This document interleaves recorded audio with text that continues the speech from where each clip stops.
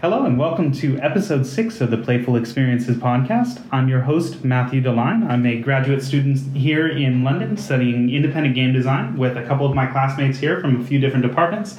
I've got a familiar voice and two brand new voices with me here today. So I'd like to welcome them and sort of go around the room briefly, have everybody introduce their names, and then we'll sort of talk about what we're about, and have a discussion about some of the games we've been playing recently. So to my left here, I've got... Julia, studying computational arts, MFA. Cool. Billy, been on the podcast before. I'm on the same game design course as... Hugh. I'm also on the Indie Games program, and I'm a graphics programmer. Yeah, which is cool. And it's nice to have Hugh in the room here actually speaking, because he's actually sat in on one of the podcasts and sort of watched us do it the other day, and that was kind of interesting. It's nice to be back. It's been a little while since we've had one of these. The last podcast we recorded was back in December, and it is now May. So the last podcast, we kind of left things off. It was the end of term one. And things never really slowed down from there. So right now we sort of actually finished the second term, and beforehand we had gotten to a point where we were talking about we were finishing the end of the first term, but we still had about 3 weeks worth of work to do on those projects. And now that we've sort of wrapped things up and we're getting to the very planning stages of our final projects, we thought it would be a good idea for us to take this time to sort of get a chance to sit around and talk about the ideas that we have and some of the things that we've been doing. So for those people who are listening to us for the first time, we're graduate students. We're going to talk about life in London, what it's like to make games, what we've learned along the way, and some of the interesting things that we're doing here. In the future, we'll be answering questions that people have and sharing our experience with others. So without further ado, just before starting the podcast, we sat down and played Florence. And I'd really like to sort of talk about that for a little bit, because it's one of the most interesting things that I've played in some time. So with that said, I think, Julia, you seem really excited about what you were seeing. Was there anything just in this brief experience that you really thought struck you as interesting? Yeah, for sure, because my background, I'm actually not a huge gamer. My background has always been in comics and illustration, and when I do play games, I prefer to play visual novels and things like that, where you don't win anything. It's all about the narrative experience. And this really spoke to me because it's a combination of both. I find like it took many sort of layout and graphic design patterns from comics, and it took a lot of game mechanics in order to like actually tell a story and to serve as a metaphor for story and the experience that the character was going through. And I thought that was really powerful. Yeah. I mean, so I don't know a whole lot about comics. I've done some studying of it in the past, just from a literature angle. But what I thought was really interesting, I've been reading Scott McCloud's Understanding Comics recently. And the very beginning part of that book, he makes this point where you've got really realistic images and very abstract images. And basically sort of saying, okay, well, this is a realistic looking face, going down levels to where you've just got a smiley face, which is like a circle with a smiley face on it. And what's really nice about those very abstract versions of those visual interpretations is that you are able to sort of put yourself into them. You're placing your own identity, your own being, your own sense of self into these characters because they are more identifiable, they're more plain, or they're more open. And I think that Florence does something really interesting with that type of mechanic because there's no words in that game. So for people who haven't played it, Florence is a game on at least iOS, and maybe on Android, I'm not certain of that. And it basically tells the story of a woman's first love as she's sort of learning who she is and as she's becoming older and sort of like becoming an adult. And it does some really interesting things without saying a single word, and it teaches people to play mechanics through simple things. And it says a lot of things with simple movements. So for example, Billy, would you mind telling us some of the things that you thought were really interesting that you did in the game? So you go through her life just doing really basic tasks in the beginning. So you're brushing your teeth, you're putting your clothes away, you're doing sums at work, and eventually these interactions become a bit more complex as you meet this person. And one thing that I found really interesting was the conversations you have. So on their first date, it was sort of you had to match these puzzles, right? And the puzzle pieces were quite numerous. But as the dates went on, the conversations became easier and more simple to fit in. So I thought that was really nice, and it's a good example of how they use mechanics to show like a metaphor of like their relationship. Yeah, it was really cool. Yeah, you also made a really good observation that the characters themselves actually are different instruments. Yeah. And that's not something I noticed the first couple of times that I played through. Would you say what would you say that adds to the experience? So with this, like you said, there's no words, so you need to like sort of channel emotion through every avenue you can, and by having her being a piano and him being a cello, it's sort of like there's another layer of like subconscious communication coming to the player. So like you don't really feel it, but if you can you can tell when the harmony is a bit more like disconcerting and when it's really happy, but it's not something you think about, and it's just a really nice tool to sort of inject emotion into the player without them knowing. So it's useful. Yeah, that's cool. Hugh, so like just out of curiosity, this isn't the first time that you've played this. We were talking about maybe there's another ending that we're not sure about this. Without going into spoilers, we're not sure if things changed. We thought there was a meeting at the end of the game that may or may not have taken place, so I don't know if it's something that we've forgotten or otherwise. And it's also strange to think about a plot like this, which is focused, sort of like on this like emotional relationship. Yeah. And having alternate endings, which is not associated with sort of like you did the right thing or you did the wrong thing. And right. It's not really clear, like what we did that resulted in one ending or the other. Right. Yeah. Or even if there is a different ending. Yeah. And I think that a lot of this has to do with, okay, well, you're progressing the story complicitly. There's sequences in the game where you have to move a clock with your finger. You can go back in time, you can go forward in time, but the only way to progress is actually to be a part of this action that's taking place. You have to move someone's life forward. I think that's just really interesting. So, does anybody else have anything that they'd like to say about the game? Something that sticks out to them? Something like, say, for example, the part where you build a butterfly early in the game that comes and repeats, or some other things as well that struck you? I think that's a nice motif that they're using. So sort of like memories that you've forgotten about but then see again, that kind of trigger. So later in the game, there's another sort of moment like that with when she's leaving work for the last time, and I just think it's really nice how they're like, it's sort of like foreshadowing in the beginning, like this is gonna happen again. Yeah. How certain objects that first came to light get buried, like with her painting set. So how it gets just buried by a pile of stuff, and then it like emerges, gets hidden and then re-emerges again. So it's kind of I think it's fantastic. It's easily one of the most interesting things I've played in a while, and it really sort of speaks to me in terms of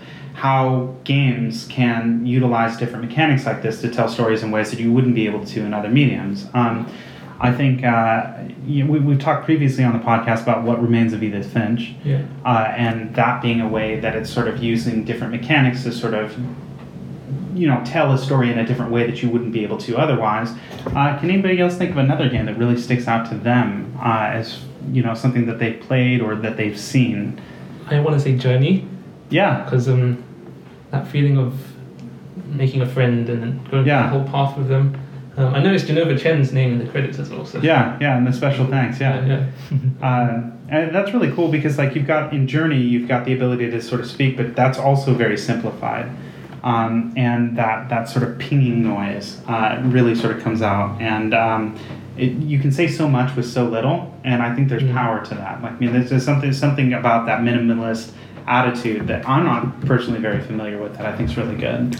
Passage by Jason Rohr. Yeah, Passage is fantastic. I haven't played it in so long, but it's really good. Yeah, have you guys played Passage? Okay, so this is definitely something we're looking into. I don't even know if it's going to even run on anything, but it's been a while since I've played this, but it's really fantastic because it's a very short game, very and like it's a pixel art style sort of like thing where Passage is a game where it's describing the passage of time through life. And without entirely ruining the experience, I think we can talk about it a little bit. Like as you move from left to right, which is a thing that happens in a lot of side-scrolling games and a lot of other games in general, you're sort of navigating obstacles through life. And as you're going further along, as you're getting older, the stuff on the left gets scrunched up as if your memories are essentially sort of like those parts of your early part of your life become lost because they're less present. And I think that's really interesting. Yeah, and I think I've actually seen that one, yeah. Yeah. Indeed. Yeah, I'll check it out. It seems really interesting, actually. Yeah. Oh, that's cool. Yeah, actually, what's really interesting is that he came to my former university to give a talk, and I think all the code for his game is open source, so basically people can make variations of the game for themselves. So for example, one queer woman had 2 women characters, and she added an extra obstacle to the game to kind of represent the obstacles that she faced in her relationship as time went on. Yeah. And basically, all the characters are kind of like you can change them to fit yourself, and you can add further obstacles to the game to kind of, I guess, create a different kind of story. So. Oh, that's amazing. I hadn't even heard of that. That's really cool. Yeah. Yeah. Well, so out of curiosity, Julia, just again, you said you weren't that much of a gamer, but you have been making games with us this year. So, I've really been liking the stuff that you've been working on.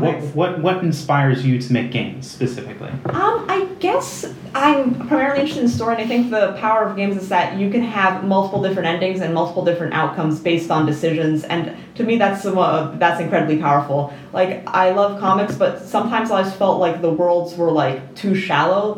You couldn't just go deep enough into them. And I think that there's actually something really powerful about having still images on paper that I think nothing beats. But at the same time, I think that there's another avenue for narrative that's lost. Yeah. So I guess I got into games by wanting to explore that a little bit more. Yeah. Yeah. Yeah, and a couple of things that you've worked on thus far this year have been narrative experiences. Would you mind telling us just a little bit about them in a few words? Sure. So the first thing I made was a visual novel, a more traditional visual novel where you scroll through text and then have multiple choices. And it was it took place in this kind of near future a society where there's organic technology everywhere, and servers could morph to the kind of data that they stored, and the protagonist, woman in her early 20s who just graduated college with no future job prospects, goes back to her old hometown in the middle of nowhere and works at one of these server farms and gets access to a server that contains information on everyone pretty much, and she basically has the opportunity to use that to find information about her friends, prospective love interests, and also to uncover a mystery that happened in her small town a few years ago. And I made different games that kind of explored that narrative through different lenses. Yeah. I made a physical kind of game, which was sort of like this ornate tower thing where you used an altimeter to kind of make choices in the game, and it was mostly from her perspective interacting with the server as opposed to a narrative where someone is telling you a story like the first one. Yeah. Yeah. So. Yeah. I mean, a few of us have definitely seen that. Yeah. What are you guys' thoughts on that? I played through it at the exhibition. I thought it was really creepy. Oh, thanks. Really good though. Oh, thank you. I don't know if you guys have played it yet. Yeah. The ending is cool. Yeah. I still really feel like there should be a fog machine there. I keep saying that, but maybe one day. Yeah. But health and safety first. Fair enough. Yeah. So it's just it's interesting because there's something cool about being active or an active participant and being able to. There are moments in that game where you're pushing buttons or you're lifting a lever, but actually being able to physically interact with something beyond the level of a controller, I think is really interesting.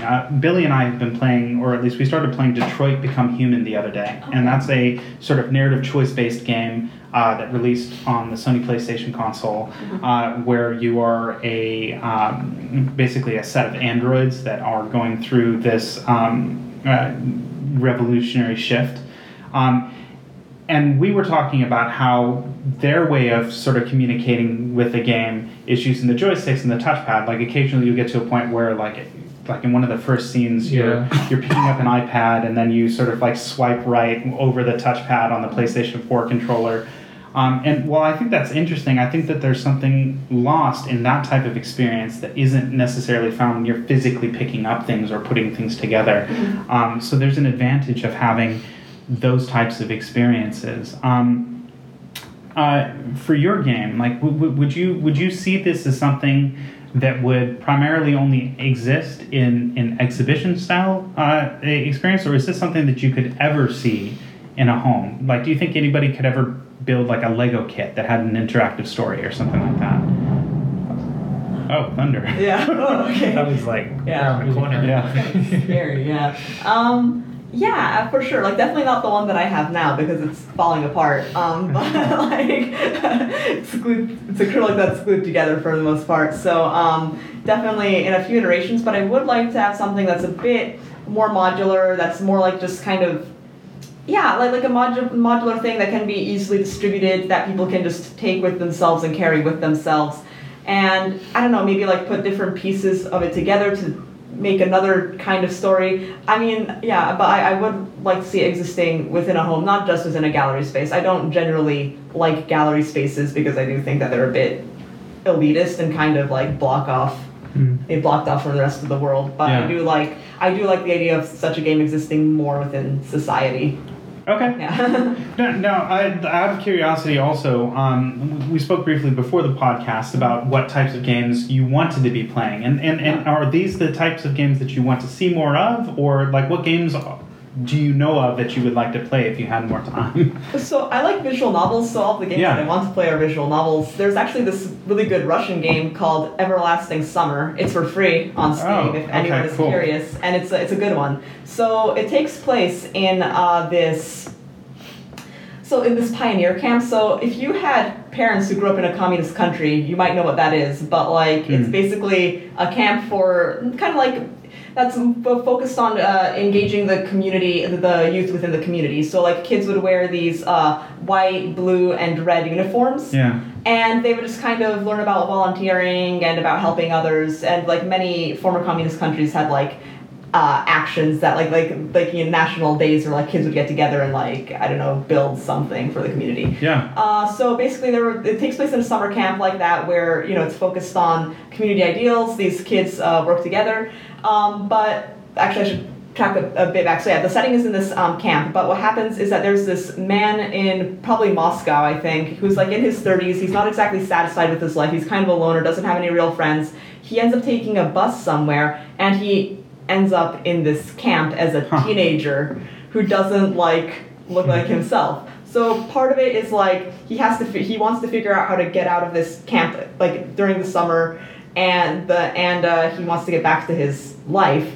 But part of it, he also gets absorbed in these camp activities, like these fun camp activities of like getting to know the other kids. Like he gets like there's a camp manager who has to like make him do stuff to like, you know, prepare lunch, like clean the library or stuff like that. So part of it is like finding time to figure out like how he got there in the first place, and part of it is just like maybe he just gets absorbed and like lives in this forever summer world. Oh wow. Yeah. So I love visual novels. And I'm just curious, like, does this game take place in the traditional style where you're clicking through dialogue boxes? Okay. Yeah, pretty much. Like there are some maps you can click on, but a lot of it is just like dialogue boxes and Sure.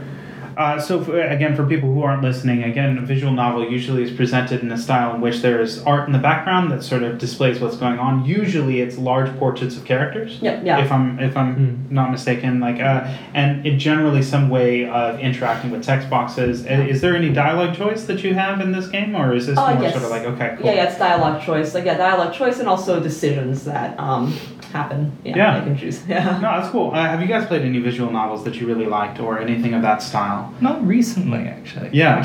Which is a shame because like I know that there's been a whole bunch of them which have just popped up over the last couple of years. There's been quite a few, Has anybody here played Doki Doki Literature Panic? Oh, Raymond's told me about that one.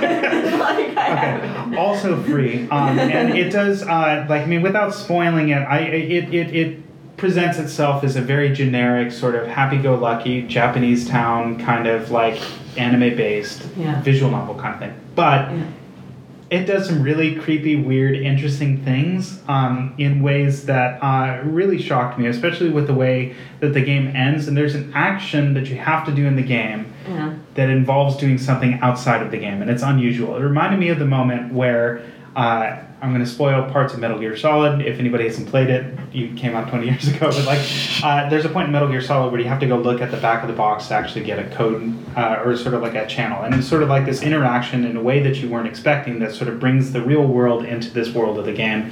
And I like finding things that are like that. So if you get a chance, it's not terribly long, but that's definitely one of the better ones that I've played recently. Are there any other ones that you really like?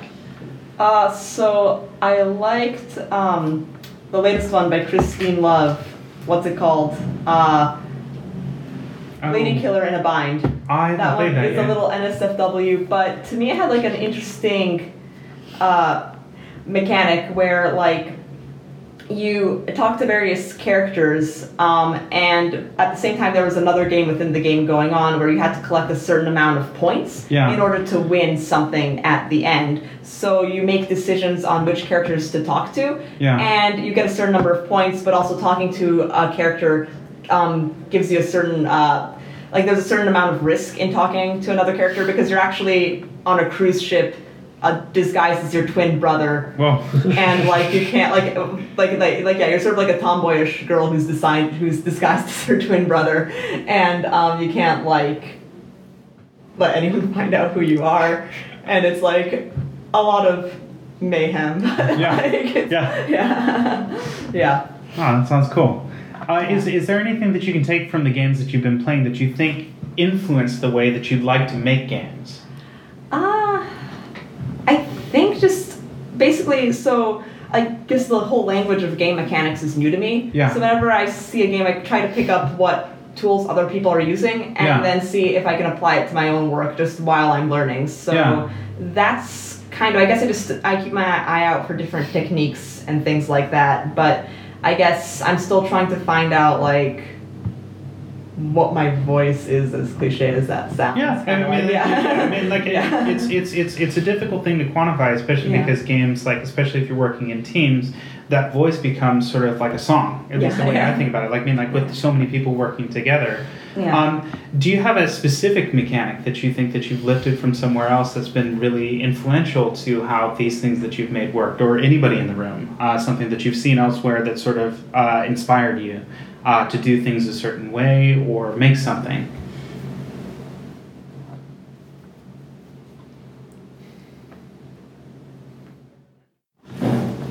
So there was one project that we did, the musical playground. So that was for term 2, right? Yeah.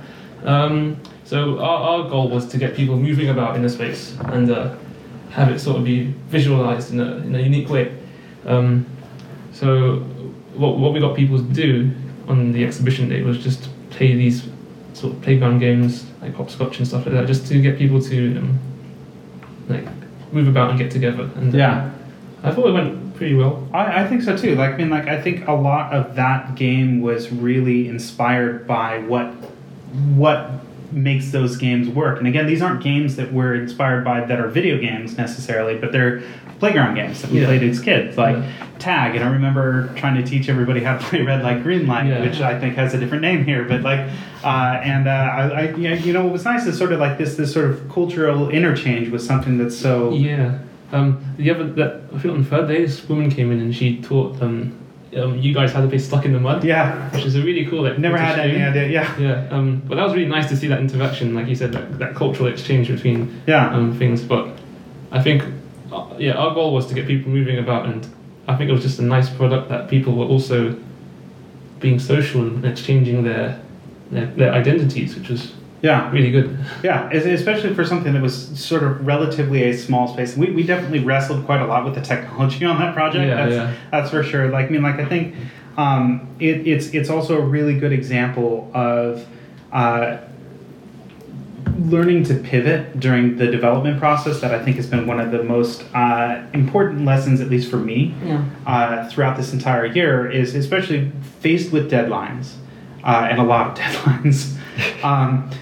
Sort of learning how to sort of adjust those expectations or trying to figure out the best path to reach success has been something that's been really difficult to learn. And with the musical playground specifically, trying to work out how we were going to get a finished product meant that we had to leave some of the things that we had worked on behind, at least for the exhibition, for the show. We created a really cool sort of prototype that people really liked, where you were jumping on top of a hopscotch game that sort of came down. It was very Guitar Hero-like, where you're left foot and right foot, and I love that. It's something that I think was just fun to sort of move around, but I think that bits of that ended up in our final product in the way that sort of like where people would move around and these little representations on screen would follow them as well.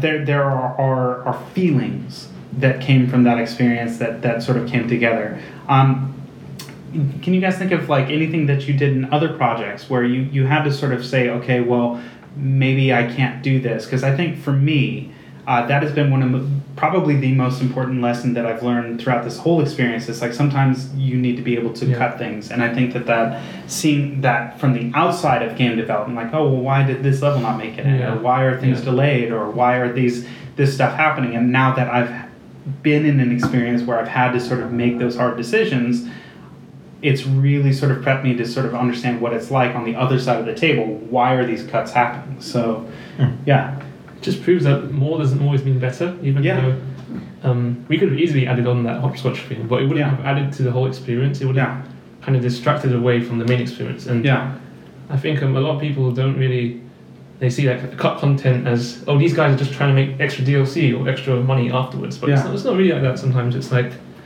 it doesn't fit as a whole. Yeah. And I mean, that's a really important thing in most experiences. It needs to feel cohesive. It needs to feel like there's a message and there's a point, and everyone is working towards the same goal. Yes. And like you said, projects change so much, and just you need to make sure there's someone there to ensure that there's a message at the end of the day. Yeah. So, I don't know. I feel like with our first term project, we tried to make this really big, sort of like we scoped really big, and we tried to make this hero shooter, so Overwatch thing with a really a rewind mechanic into it. So we spent like 2 months working on that, programming it, making assets, doing sound, and I think in the last 2 weeks, we kind of like. We were really on edge, and I kind of had a breakdown and just went, okay, let's just cut everything out of it that doesn't add to the experience. And it ended up being a single-player puzzle game. I remember when you guys first showed that, and it was like these blocks, and you had basically shown the mechanic of this multiplayer element, and like that was not what you were highlighting, which is not a bad thing. It's just sort of like, it's interesting to watch that shift occur throughout the process of development. Yeah, and I think it's a really big lesson I've learned, that game design and game development is a really iterative process. You can't come in with it like with all the plans ready and just execute it, because as soon as you play test, that's where you're going to get all your answers. You need to take that feedback back and iterate. So it's really the only way to make a quality product, I think. With that being said, I really think the single player shift was a lot better than what we had in the beginning, because now it feels more like a game rather than a tech demo. And I think that really focused the point for me that you need a message, it needs to be cohesive, and if you ensure those things, it'll be a good experience. Yeah. Like, I generally try and see cutting content as a really good thing. And like when I'm working on a project and the deadline is looming, it's like I encourage myself to cut as much content as possible while still having like something that delivers the vision and the intention of the project. And it's kind of the same when you're like writing a talk or a speech. Like you want to try and get it as brief as possible, but it depends. Like again, like you need time to figure out what to cut. But when it comes to game development, you save a huge amount of time by doing that as well. Well, I mean, it's funny because like you talk about a speech or something like that where concision is really important. You get to the point where you're distilling exactly what it is that you're saying. You end up completely rewriting it sometimes, and that's not always an option with a game. So what do you do when you have to pivot in an experience like that? Like, do you guys have any examples of things that you've done where just cutting a piece, how did that affect the project, and how did you proceed? I mean, I know for example, like in our first term project, I guess there's not anybody here in this room who worked on it, but when we worked on Normal for Norman, which was a virtual reality experience, I worked with, did a couple of different things on the project, but I wrote the story with Alex, and we had originally envisioned, we had this whole narrative arc, and it was going to be 5 sequences, and it was about this old man that had sort of lost his way, and it was like you were taking, sort of kind of like what we were playing in Florence, where you were complicit with this idea and you were acting out these moments in his life. And while we thought that was really interesting, we thought that didn't really, I don't know, it sort of show the best type of experience in virtual reality, where in that case it was more, and I think I talked about this on a previous episode, but I was actually really inspired by Super Mario Odyssey, where there's just something interesting to do everywhere, and virtual reality really lends itself to something like that. So during development, like what we really had to do is we sat down and we're like, okay, well at this point, I don't think we have enough time to do this sort of set of sequences. We don't have enough time to sort of build these environments. But we have time to make this work and make it do something really interesting. And really what that ended up being, the core of this experience, is how the room changes without you even realizing it behind you, basically, when timelines change. So like basically you're still progressing through this man's memories or this man's life, but it doesn't happen in a specific sequence the way that we had originally envisioned. And it's much better for it. I think it does much more interesting things. So I don't know if you guys have another experience that might be similar, like where you actually had to sort of like change the way that things were. I mean, that also works when we were talking about, we got rid of the hopscotch thing, but yeah, I don't know if you guys had to make any changes for the visual novel project that you were working on, or... We definitely, time was an issue. And we basically, I was doing all of the drawings, so they would definitely take it's 10 to 15 hours per image, basically. I mean, depending on, definitely for the backgrounds, it took that much time. But also the individual, characters and assets were quite time consuming to do. So what we ended up doing was we sort of had, a half-finished thing where, we included assets that were still in kind of, the sketch process.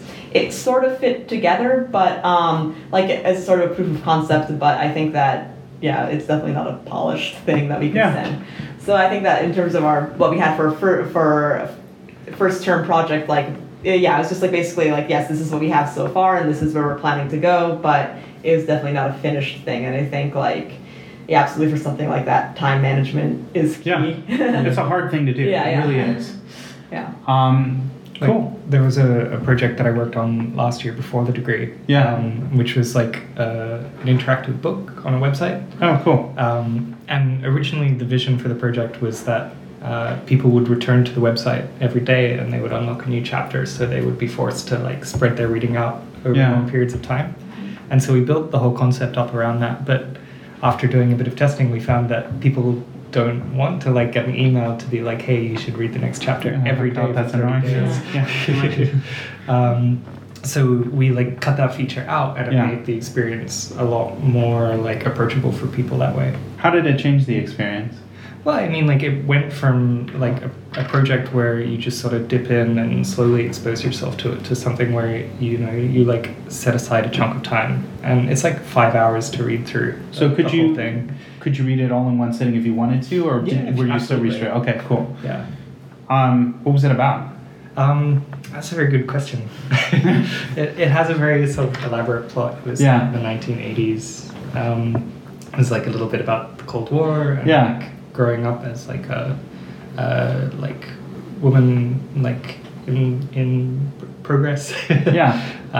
During that time period. But I don't know a huge amount about what was going on in the story behind it, because I was mostly working on as a developer for that project. And I'm curious, what was that relationship work with? Did you guys have a team of writers, or were they writers that were working on other roles as well? So we had a writer who was doing the book as her PhD project. Okay. And she was partnered up with us. And so I would work on the development, and then we had a couple of people doing design and concept development on the team. And so basically, I would talk to the concept development people, and the concept development people would talk to the author, and try and basically we'd end up pitching projects to the writer. And eventually came across something that she liked and worked with that. Oh wow. Was this something that you worked on remotely? Yeah, so the author was actually based in London. Okay. And the rest of the team is based in Sydney. Oh, wow. Yeah. Cool.